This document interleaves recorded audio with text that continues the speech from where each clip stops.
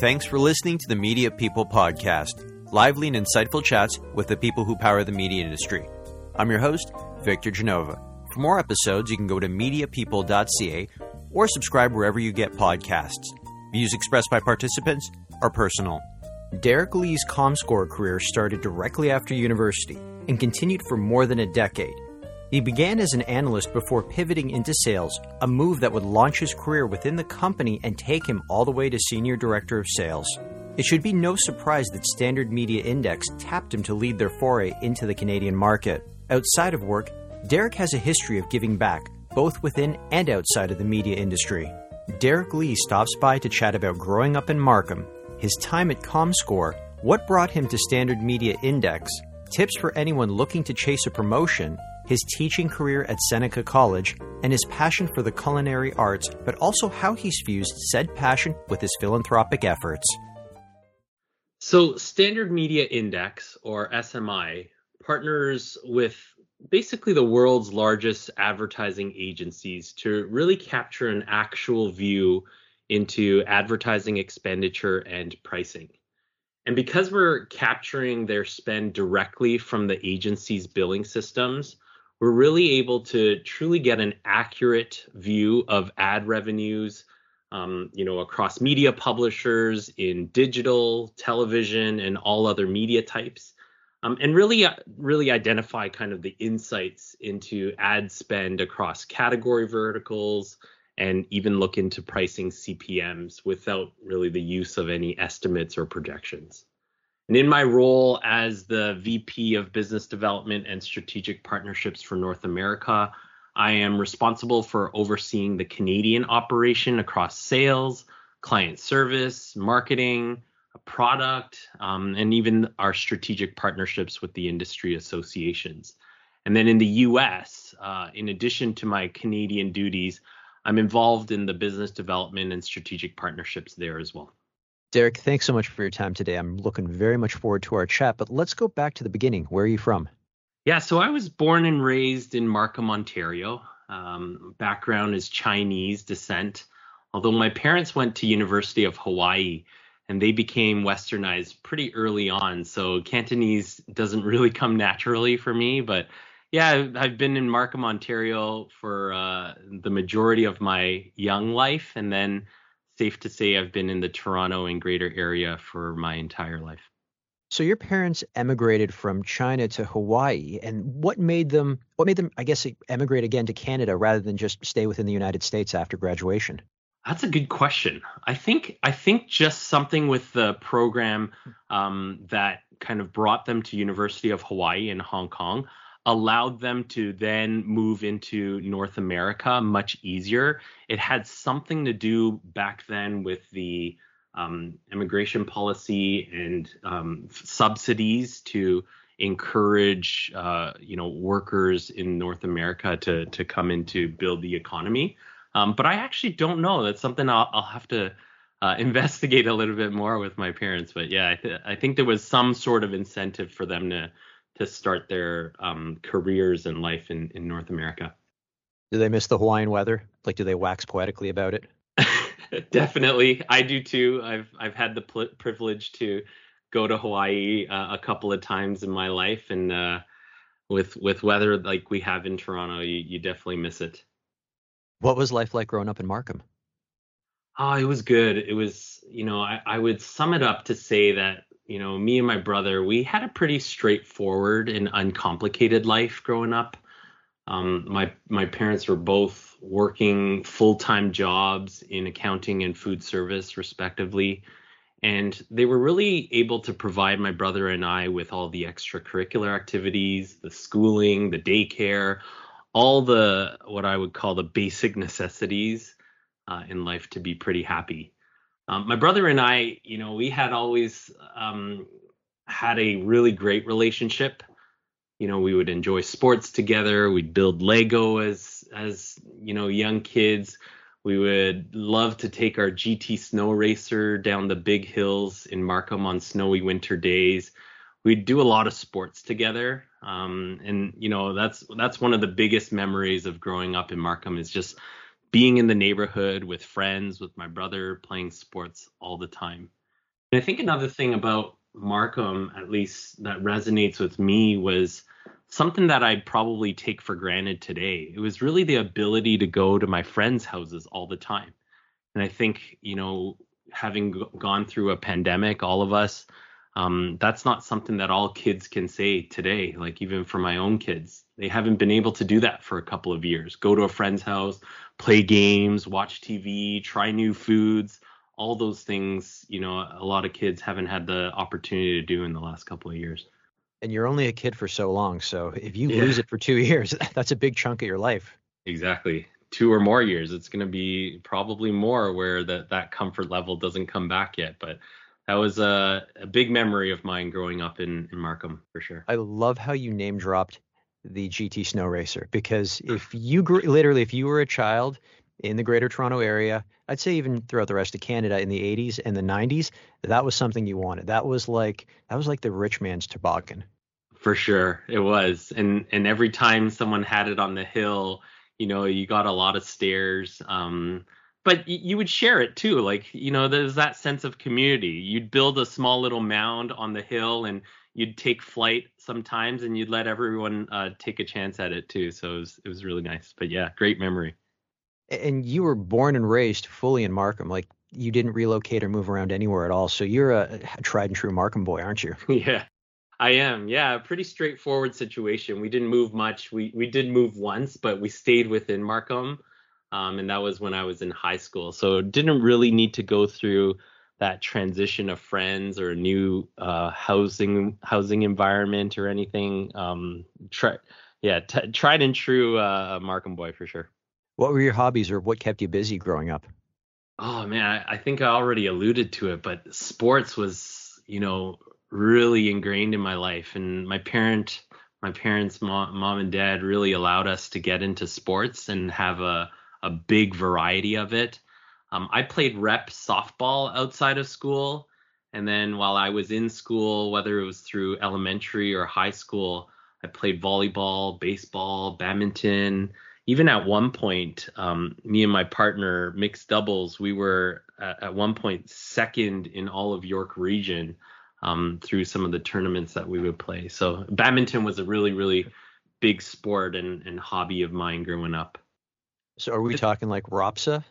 Because OPSA's Ontario and ROPSA, I Yeah. think, was regional. So you were a ROPSA badminton player. Yeah, exactly. That's right. Yeah. And I actually, you know what? Now that I think about it, hobbies growing up, I think there was something about magic tricks that I was really into. I really enjoyed showing off magic tricks, I think all the way into high school and putting on, some sort of small, quiet performance, with tricks that I would buy when we would go to Niagara outlet malls. I would take these magic tricks and I would just perform them for friends all over school during breaks and recesses and everything. There are no magicians that were influences in your life. You say that it was really your immediate family. Why them? Yeah, I think for me, my immediate family, for many of us, we spend the most time with them. And I think my mom was probably, I would call her still to this day one of the hardest workers I've ever seen. She would take a long commute to and from work every day. She would always manage to make a nice hot dinner, a stellar dinner for us at home each night. And then, me and my brother, we always got to go to school with a hot lunch as well, which not everyone has the privilege to do so. So I think, yeah, definitely my mom was a big influence on me. I think my brother too, naturally being boys and him being a bit older, I think, 4 years and a bit older than me. He was always ahead of me, whether academically or athletically. And it was just easy to be challenged by him, learn from him, and really get to spend a lot of time with him. So I think just my brother, my mom, and my dad were probably the biggest influences in my life for sure. There are a lot of parallels between your early working life and my early working life. You started off as a paperboy, just like myself. Oh yeah. I feel like listening to your podcast, I hear a lot of paper individuals as their first gig that like you almost need to change your podcast to the newspaper delivery media people podcast or something. Well, the funny thing about that though is that that's technically your first media job if you think about it. Oh, yeah, it's true. If you break Yeah, it it's down. true. So were you delivering a free paper, local paper, or was it one of the paid subscription I was, yeah, dailies? it was, yeah, that was maybe perhaps the differentiator, but yeah, it was a free, the Economist and Sun, the town of Markham local paper that was free and not a subscription service. Yeah. Oh, I can't even think of what it would be like to collect. I had friends who had to, and you'd hear the horror stories about how people would open the door for them. Like you clearly are learning a lot about life, but come Yeah. on, to basically be robbing from a child who's just trying to scrape together money to buy action figures, it's a little Yep. low. Exactly. And Exactly. you That's were why it also worked a well. lifeguard. Sorry, I'm cutting you off there, but you were also a lifeguard as well, just like me. You started off, what did they call it in Markham? Because in Mississauga they called it a tote. What did you guys Oh. call it? So, yeah, I started as a lifeguard. Actually, my first job with the town of Markham in that setting, the swimming pool setting, was actually a change room attendant at the age of 14. In one of the busiest swimming pools in Markham, I would sit near the change room doors. And really, my responsibility was to keep the floors dry and clean. And then, kind of as a secondary responsibility, just having a town of Markham shirt on, it would naturally prevent some theft that was very common in locker rooms. So that was Yes. kind of a dual responsibility. But yeah, after the change room attendant for a couple of years, I did become a national lifeguard and swim instructor, and got to do a lot of the fun stuff that lifeguards do at the swimming pool. So you got to be a change room attendant without having your NLS, because in Mississauga you needed your NLS to be a change room attendant. But back in the day when I was lifeguarding, they had some ass backwards rules where it was like you could be 16 to get your NLS, but you could not guard until you were 17. So you kind of spent this, if Oh. you were like, what happened was you kind of spent 1 year in this sort of like purgatory where, like you, I sat there, like let me guess, people would give you, like, would you give out like a green mesh bag and they would come back and you give them a tag for it, and then they'd have Yeah, to wear the tag in the pool? Yep. And I had to definitely. clean the change rooms too. I knew all about that. That was part of it. Yeah. I think, yeah, there were probably different rules that I didn't even realize. But the town of Markham, you didn't need your NLS to be change room attendant. But yeah, you could only get your NLS up until 16. And then I think your birthday had to be before the exam. And I think I was like 2 weeks after my exam. I got it. So it was at one point I think I was the youngest lifeguard in the town of Markham at 16. But yeah, perhaps there's a couple differences in the rules. Let's trade some stories about being a lifeguard and a swimming instructor, because I had to do that as well. Do you think that this job or that job gave you the patience to handle everything? Because when you're sitting there in cold water at 9 o'clock in the morning on a Saturday and kids are screaming at you and parents are angry because, why can't my kid swim yet? And you're like, your kid is 4. They're just getting used to putting their face in the water. Yeah. I mean, nothing breeds patience more than that. Yeah, yeah.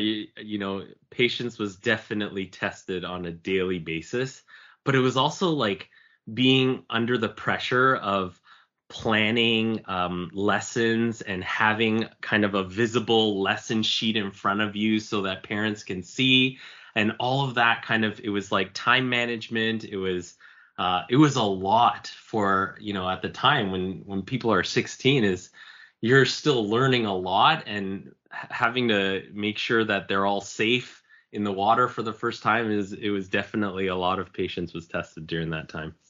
The things we did to avoid minimum wage as teenagers. I know, totally. So what brought you to Wilfrid Laurier University, and why did you study business? Yeah, it's a great question. I think, it was probably for me just a little bit more of a natural fit. During high school, I think, when I took business courses or data management courses and, mathematics and calculus, I think I did fairly well. I excelled in those areas. So naturally, when I was deciding on where to go and what path to take, I chose that prestigious school of business at Wilfrid Laurier University, because it seemed to, I think a lot of the decision came from, you needed high marks in order to get into a particular school, and that's what made it attractive for you, and that's what kind of led me there. So I went into the BBA program there, and through 4 years, I earned a master's in marketing and also got a minor in urban studies. But I think it was just a natural fit, and kind of the courses that I really enjoyed taking throughout high school kind of led me there. What was it like moving out for the first time? Like, clearly Markham isn't light years away from the Kitchener-Waterloo area, but this has got to be the first time that a lot of the creature comforts that you grew up with were gone.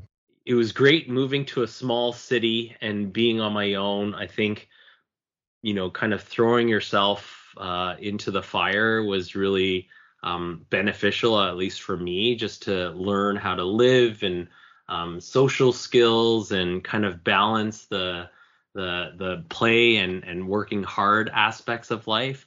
But I also, my parents, I was lucky that they didn't mind the drive. And so anytime I wanted, to have a meal with them or to get groceries with them or just to have them, within an hour and 40-minute drive, they were willing to do that. And, it was really nice. So I felt like I was far enough, but not too far where I couldn't see my family too. After graduation, this is where your media career kicks off. I guess you could say your professional media career, not to take away from being a paper boy, but you landed at Comscore. So let's talk about that first. How did you find the role, and did you even know about Comscore before you discovered the opening? Oh, it's a great question. Yeah.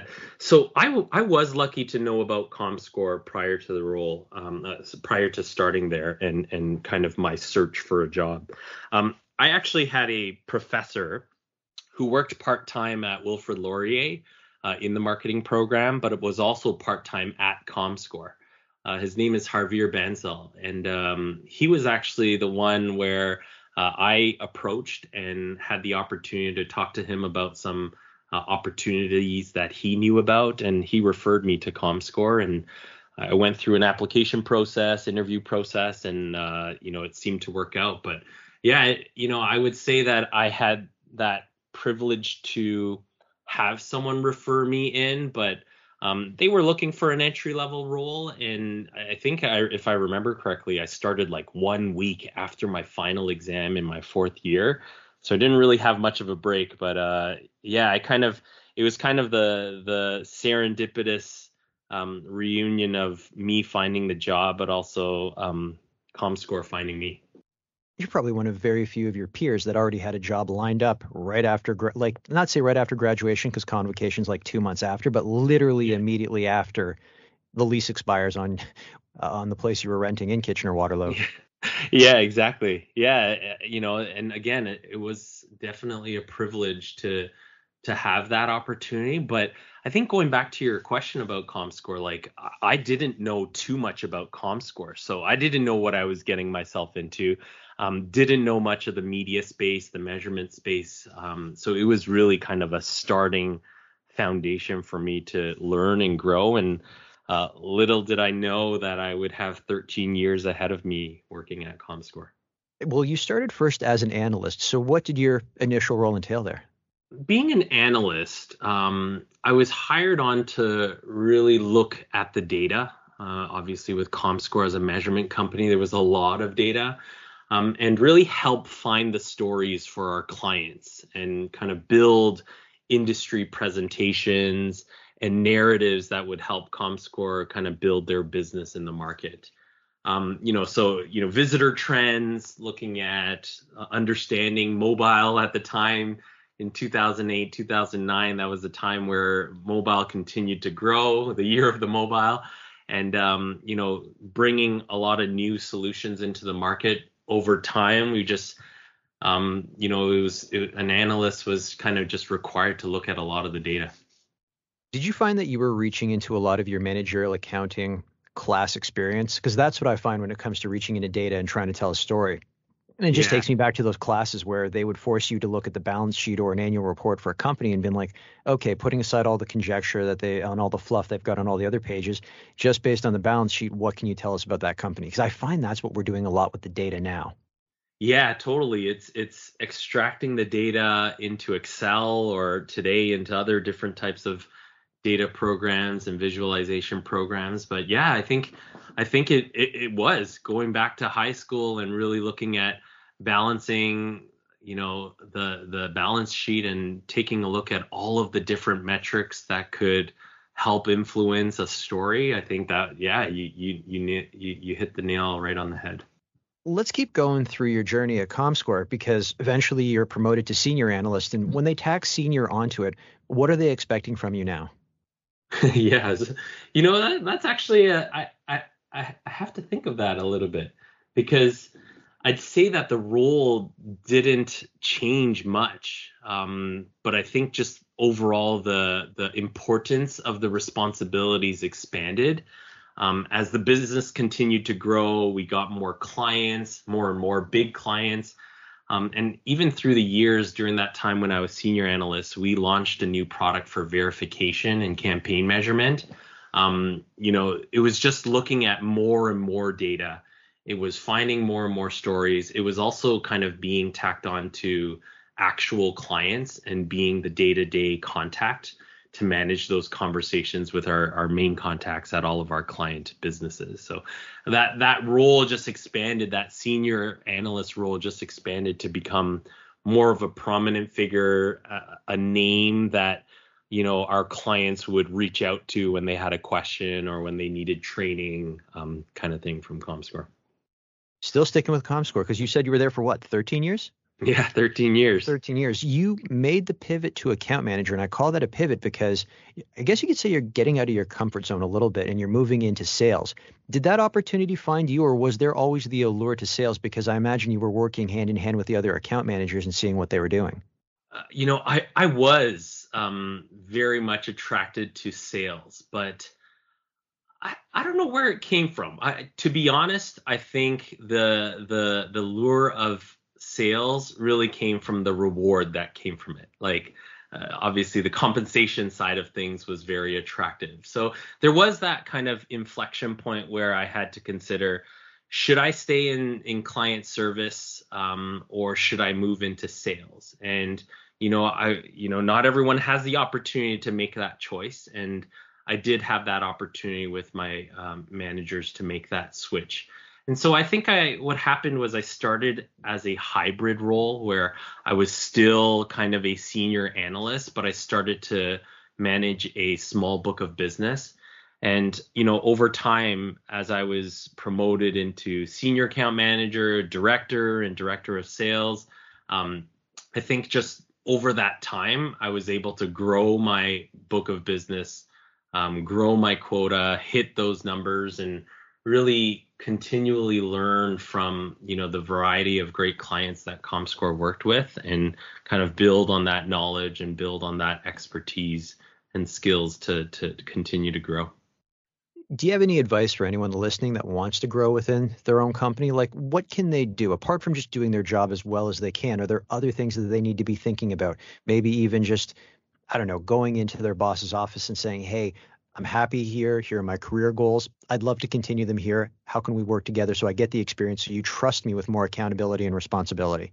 It forces me to reflect a little bit on my time there and how I, what someone called climb the corporate ladder.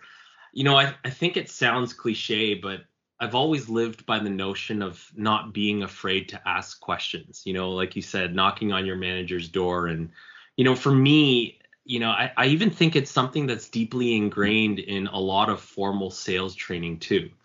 And so, when I think about questions, I feel like I ask questions all the time, and I'm learning from, people that report to me, from my senior leadership. I think it's always of benefit to you when you ask a question, but it also gives the opportunity for the person you're directing the question to open up, to elaborate, to impart their experiences and their skills to you. That something you can't take for granted. And I think something that really I felt in my career, at least at the Comscore organization, was very successful for me, was asking those questions. And identifying kind of opportunities and needs and narratives through asking questions. I think another piece of advice that I would give is really just being a little bit more efficient with your time. The more responsibilities that one can cover in the same amount of time, I think just makes you invaluable across any type of company, whether it's a public company or a private company. And, I have to give credit to my managers at the time at Comscore, Brian Siegel and Brent Burney. A lot of your listeners, and you, Victor, know Brian Siegel, the vice chair of the IAB, and I think he's still in that senior vice president role at Comscore. He was a great manager to me, guiding me in ways to expand my knowledge and challenge myself to grow professionally. And, to this day, they're both still very big mentors to me in my professional life. And, love keeping in touch with them, even though we're in different companies. So how did the opportunity to join Standard Media Index present itself? Did you find the role, or did the role find you?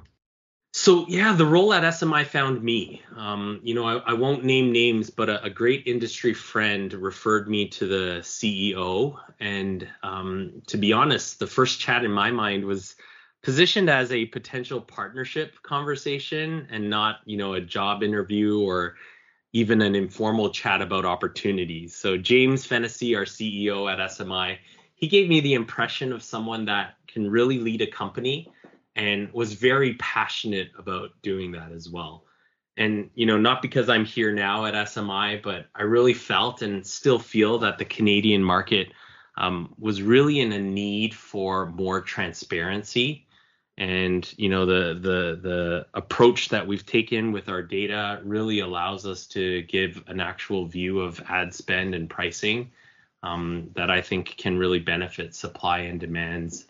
The supply and demand of media. So, it found me, but, definitely, again, I'll use the word serendipitous again, how it found me and the opportunity that we had when I started and we continue to have today. Was there a bit of shock, though, when you started with them? Like, let me relate it back to myself. I had the opportunity to bring my current company to Canada. And I remember my very first day, I sat down in my home office because it was during the pandemic.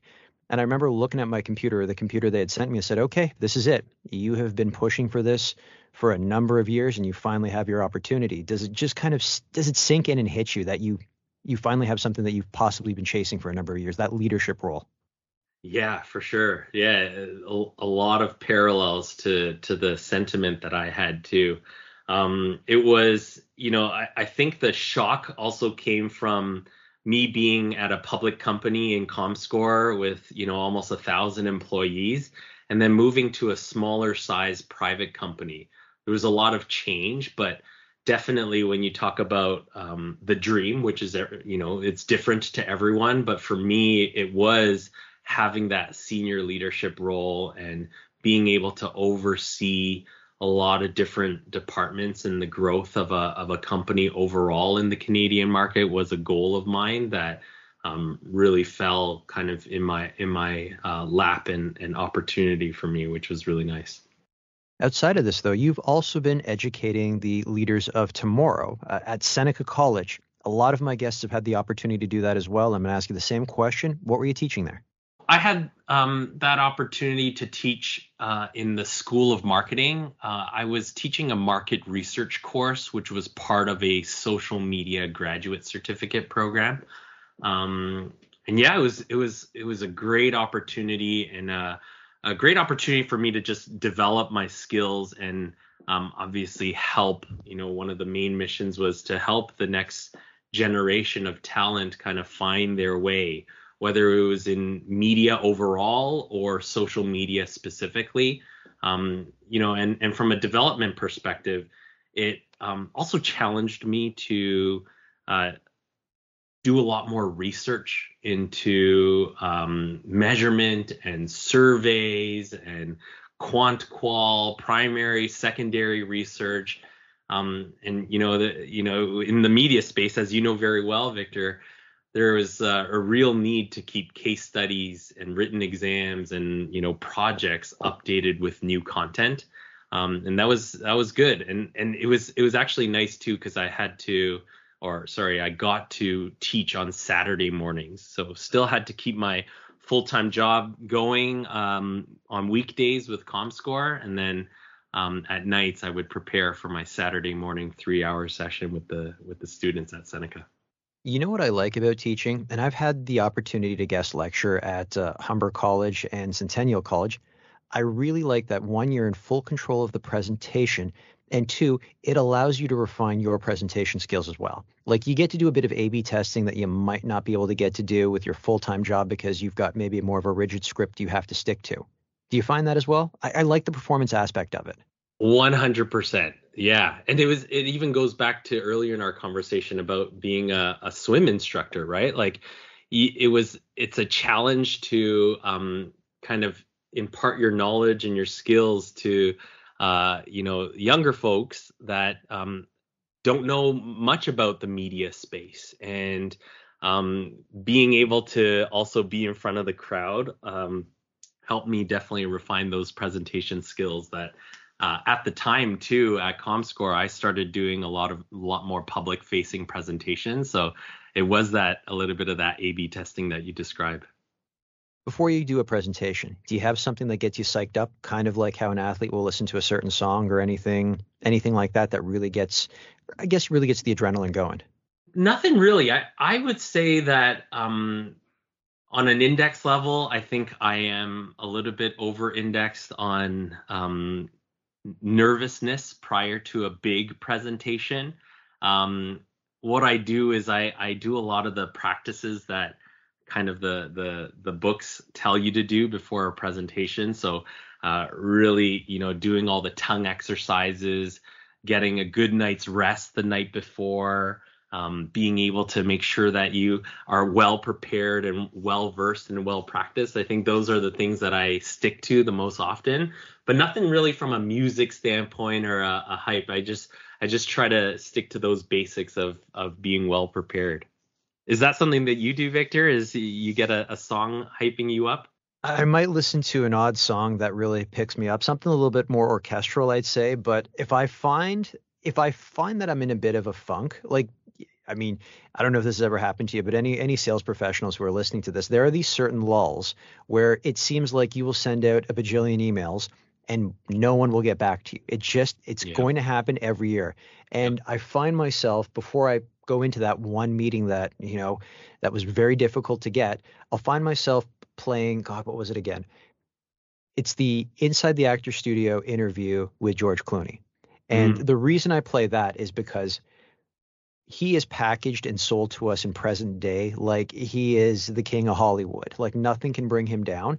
But when you listen to his story, he has had so many peaks and valleys and so many instances where Hollywood was maybe just a hair away from turning their back on him and him having no career, that It's kind of refreshing to know that everyone has a second act. It's not that dramatic for me. I don't like the way I'm putting it per se. It seems like, oh my God, it's so bad for me. It's not, but you have those moments where you lose a little bit of confidence going, hey, what am I doing wrong? Why am I not getting people's attention? They said they were going to buy this and they didn't. And so I kind of reflect back on the fact that, you know what, everyone has the same struggles. Maybe not everyone's very vocal about them, but the very few people that are going to be vocal about those struggles, I kind of gravitate to those stories because it kind of helps me hit the reboot button a little bit on myself. Yeah, I hear you. It's like a self-actualization type moment. I have to check out that George Clooney segment. I don't think I've seen it, so I'll take your recommendation to look into it. It is a very, very good interview. Basically, he says that after Batman and Robin, he realized that his Hollywood career was about to go bust unless he was very selective with his future films. And he credits Ocean's 11 and Steven Soderbergh, who was in the same boat as he is as a director, where he had a series of flops and no one wanted to hire him. And Ocean's 11 was basically the reboot button. And if you think of Batman and Robin, what was it known for? Rubber nipples on the Batsuit, 1997. And then in 2004, he's collecting the Oscar for Best Supporting Actor for Syriana. So anything can change. Yeah, very true. But outside of all of this, I don't think a lot of people know this about you, but you are I don't know if I can. I think foodie is underserving it, but you've also been working towards becoming a chef. Maybe a little bit more limited than that. It is I'll call it a side passion of mine. So I did do culinary school part time for a little bit, but that was a handful of years ago, and I don't think I'll necessarily continue. I think one day I have the dream to open a restaurant, maybe in retirement from the media industry. But yeah, no, I love cooking. I cook for my family often at home here, and it's a real big passion of mine. And I think I've had the privilege to recently to be named to the board of directors at North York Harvest Food Bank.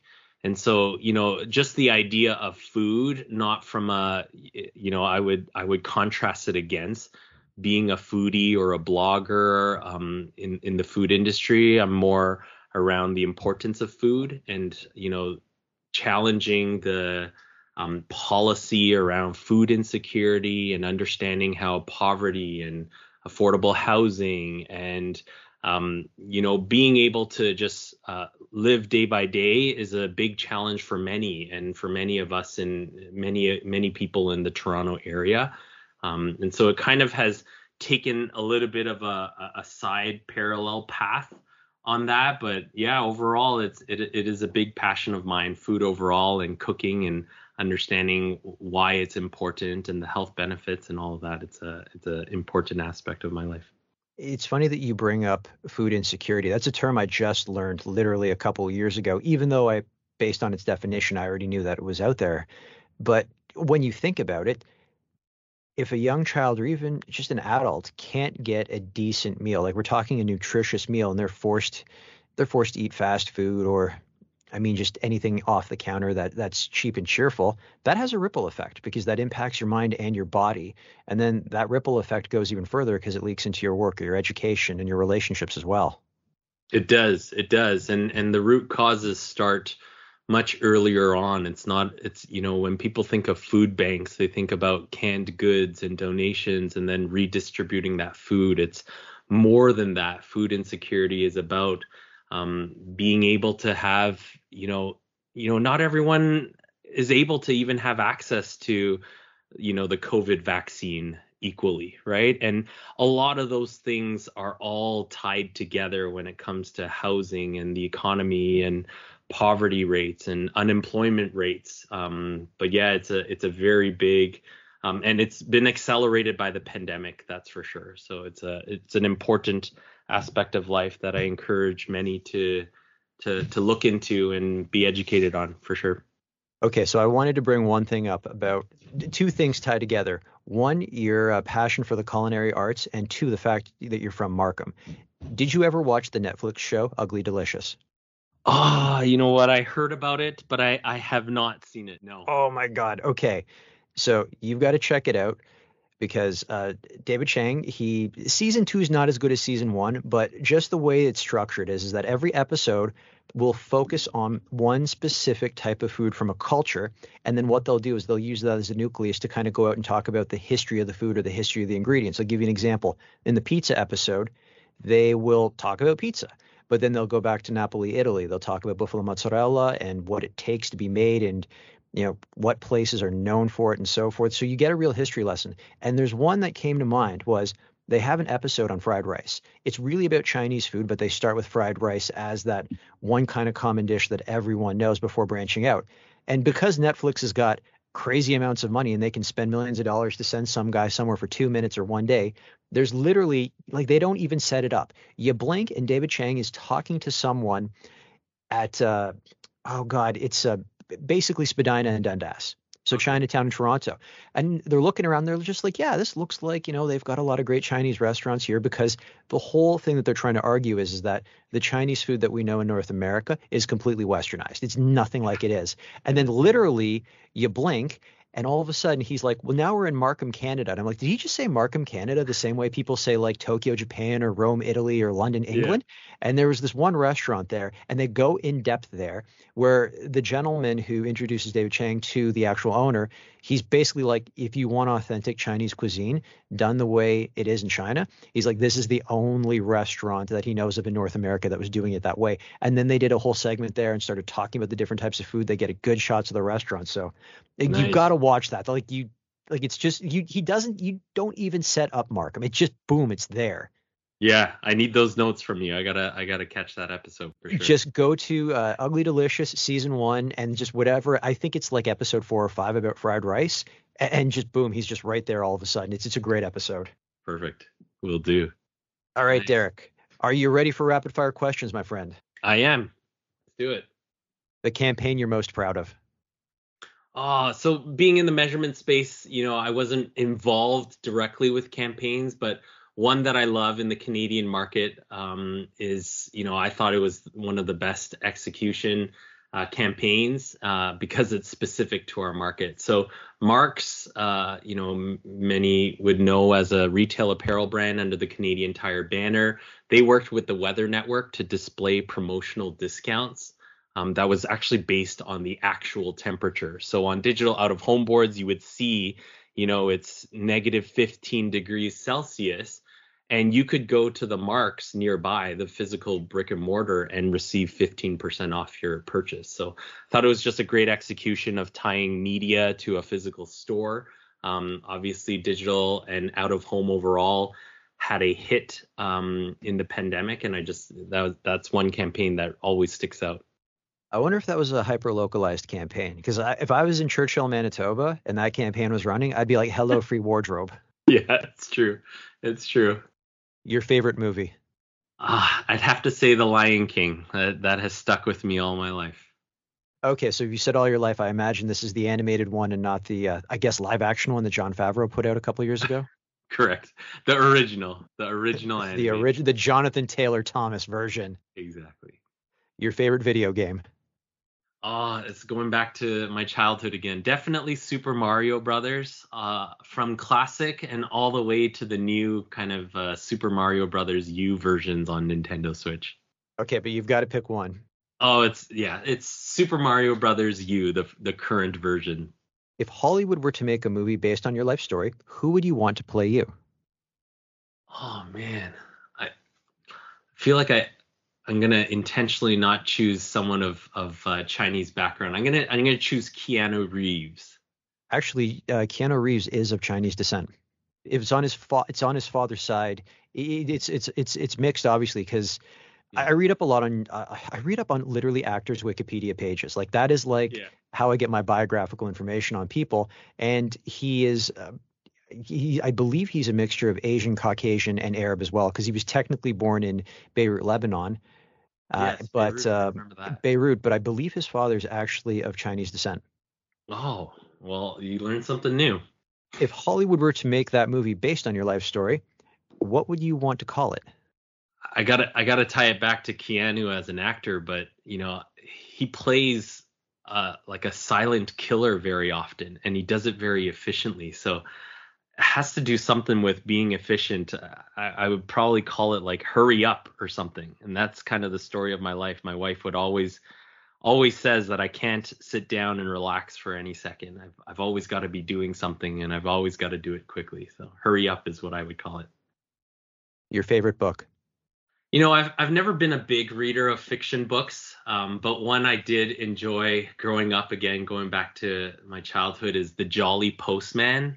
It's a book, that has a lot of different envelopes and letters inside that you can pull out and read. It's a really good one. And now that I have kids, I've been able to pass it on as a great read. Your favorite song? Ooh, I listen to a lot of trance and house, so it would be Sun and Moon by Above and Beyond. Your favorite podcast? Well, really enjoy yours for sure. You don't have to say mine. It's all good. Well, it is. I thank you for listening. Yeah, definitely. I listen to the Journal and the Daily, and you're going to ask me to choose one, so I'm going to choose the Daily. really enjoy Michael Barbaro and all the work that their journalism is doing. I'm going to take something from Michael Barbaro right now and go, Yeah, he goes, People who listen to that podcast will totally know what we're talking about. It's an inside joke among the daily listeners. Yeah. The best advice you have ever received? To ask your question prepared with an answer. If you could go back in time and give your younger self advice, what would you say? I think I would say to keep going, take risks, fail more and learn from them. I don't think I took enough risks, and I think that, that's what I would encourage myself to do. My signature closing question, if you weren't in media, what would you be doing and why? I think I'd honestly be happy with being a stay-at-home dad, making meals, planning activities, going out to do sports with the kids. Makes me contemplate, retiring right now. Well, if we can get inflation under control, it might happen sooner than later. Derek, this has been fantastic. Thank you so much for your time. Thank you so much for the conversation, Victor. I really enjoyed it. That's it for today's show. For more episodes, you can go to mediapeople.ca or subscribe wherever you get podcasts. And don't forget to follow me on Instagram @VicGenova.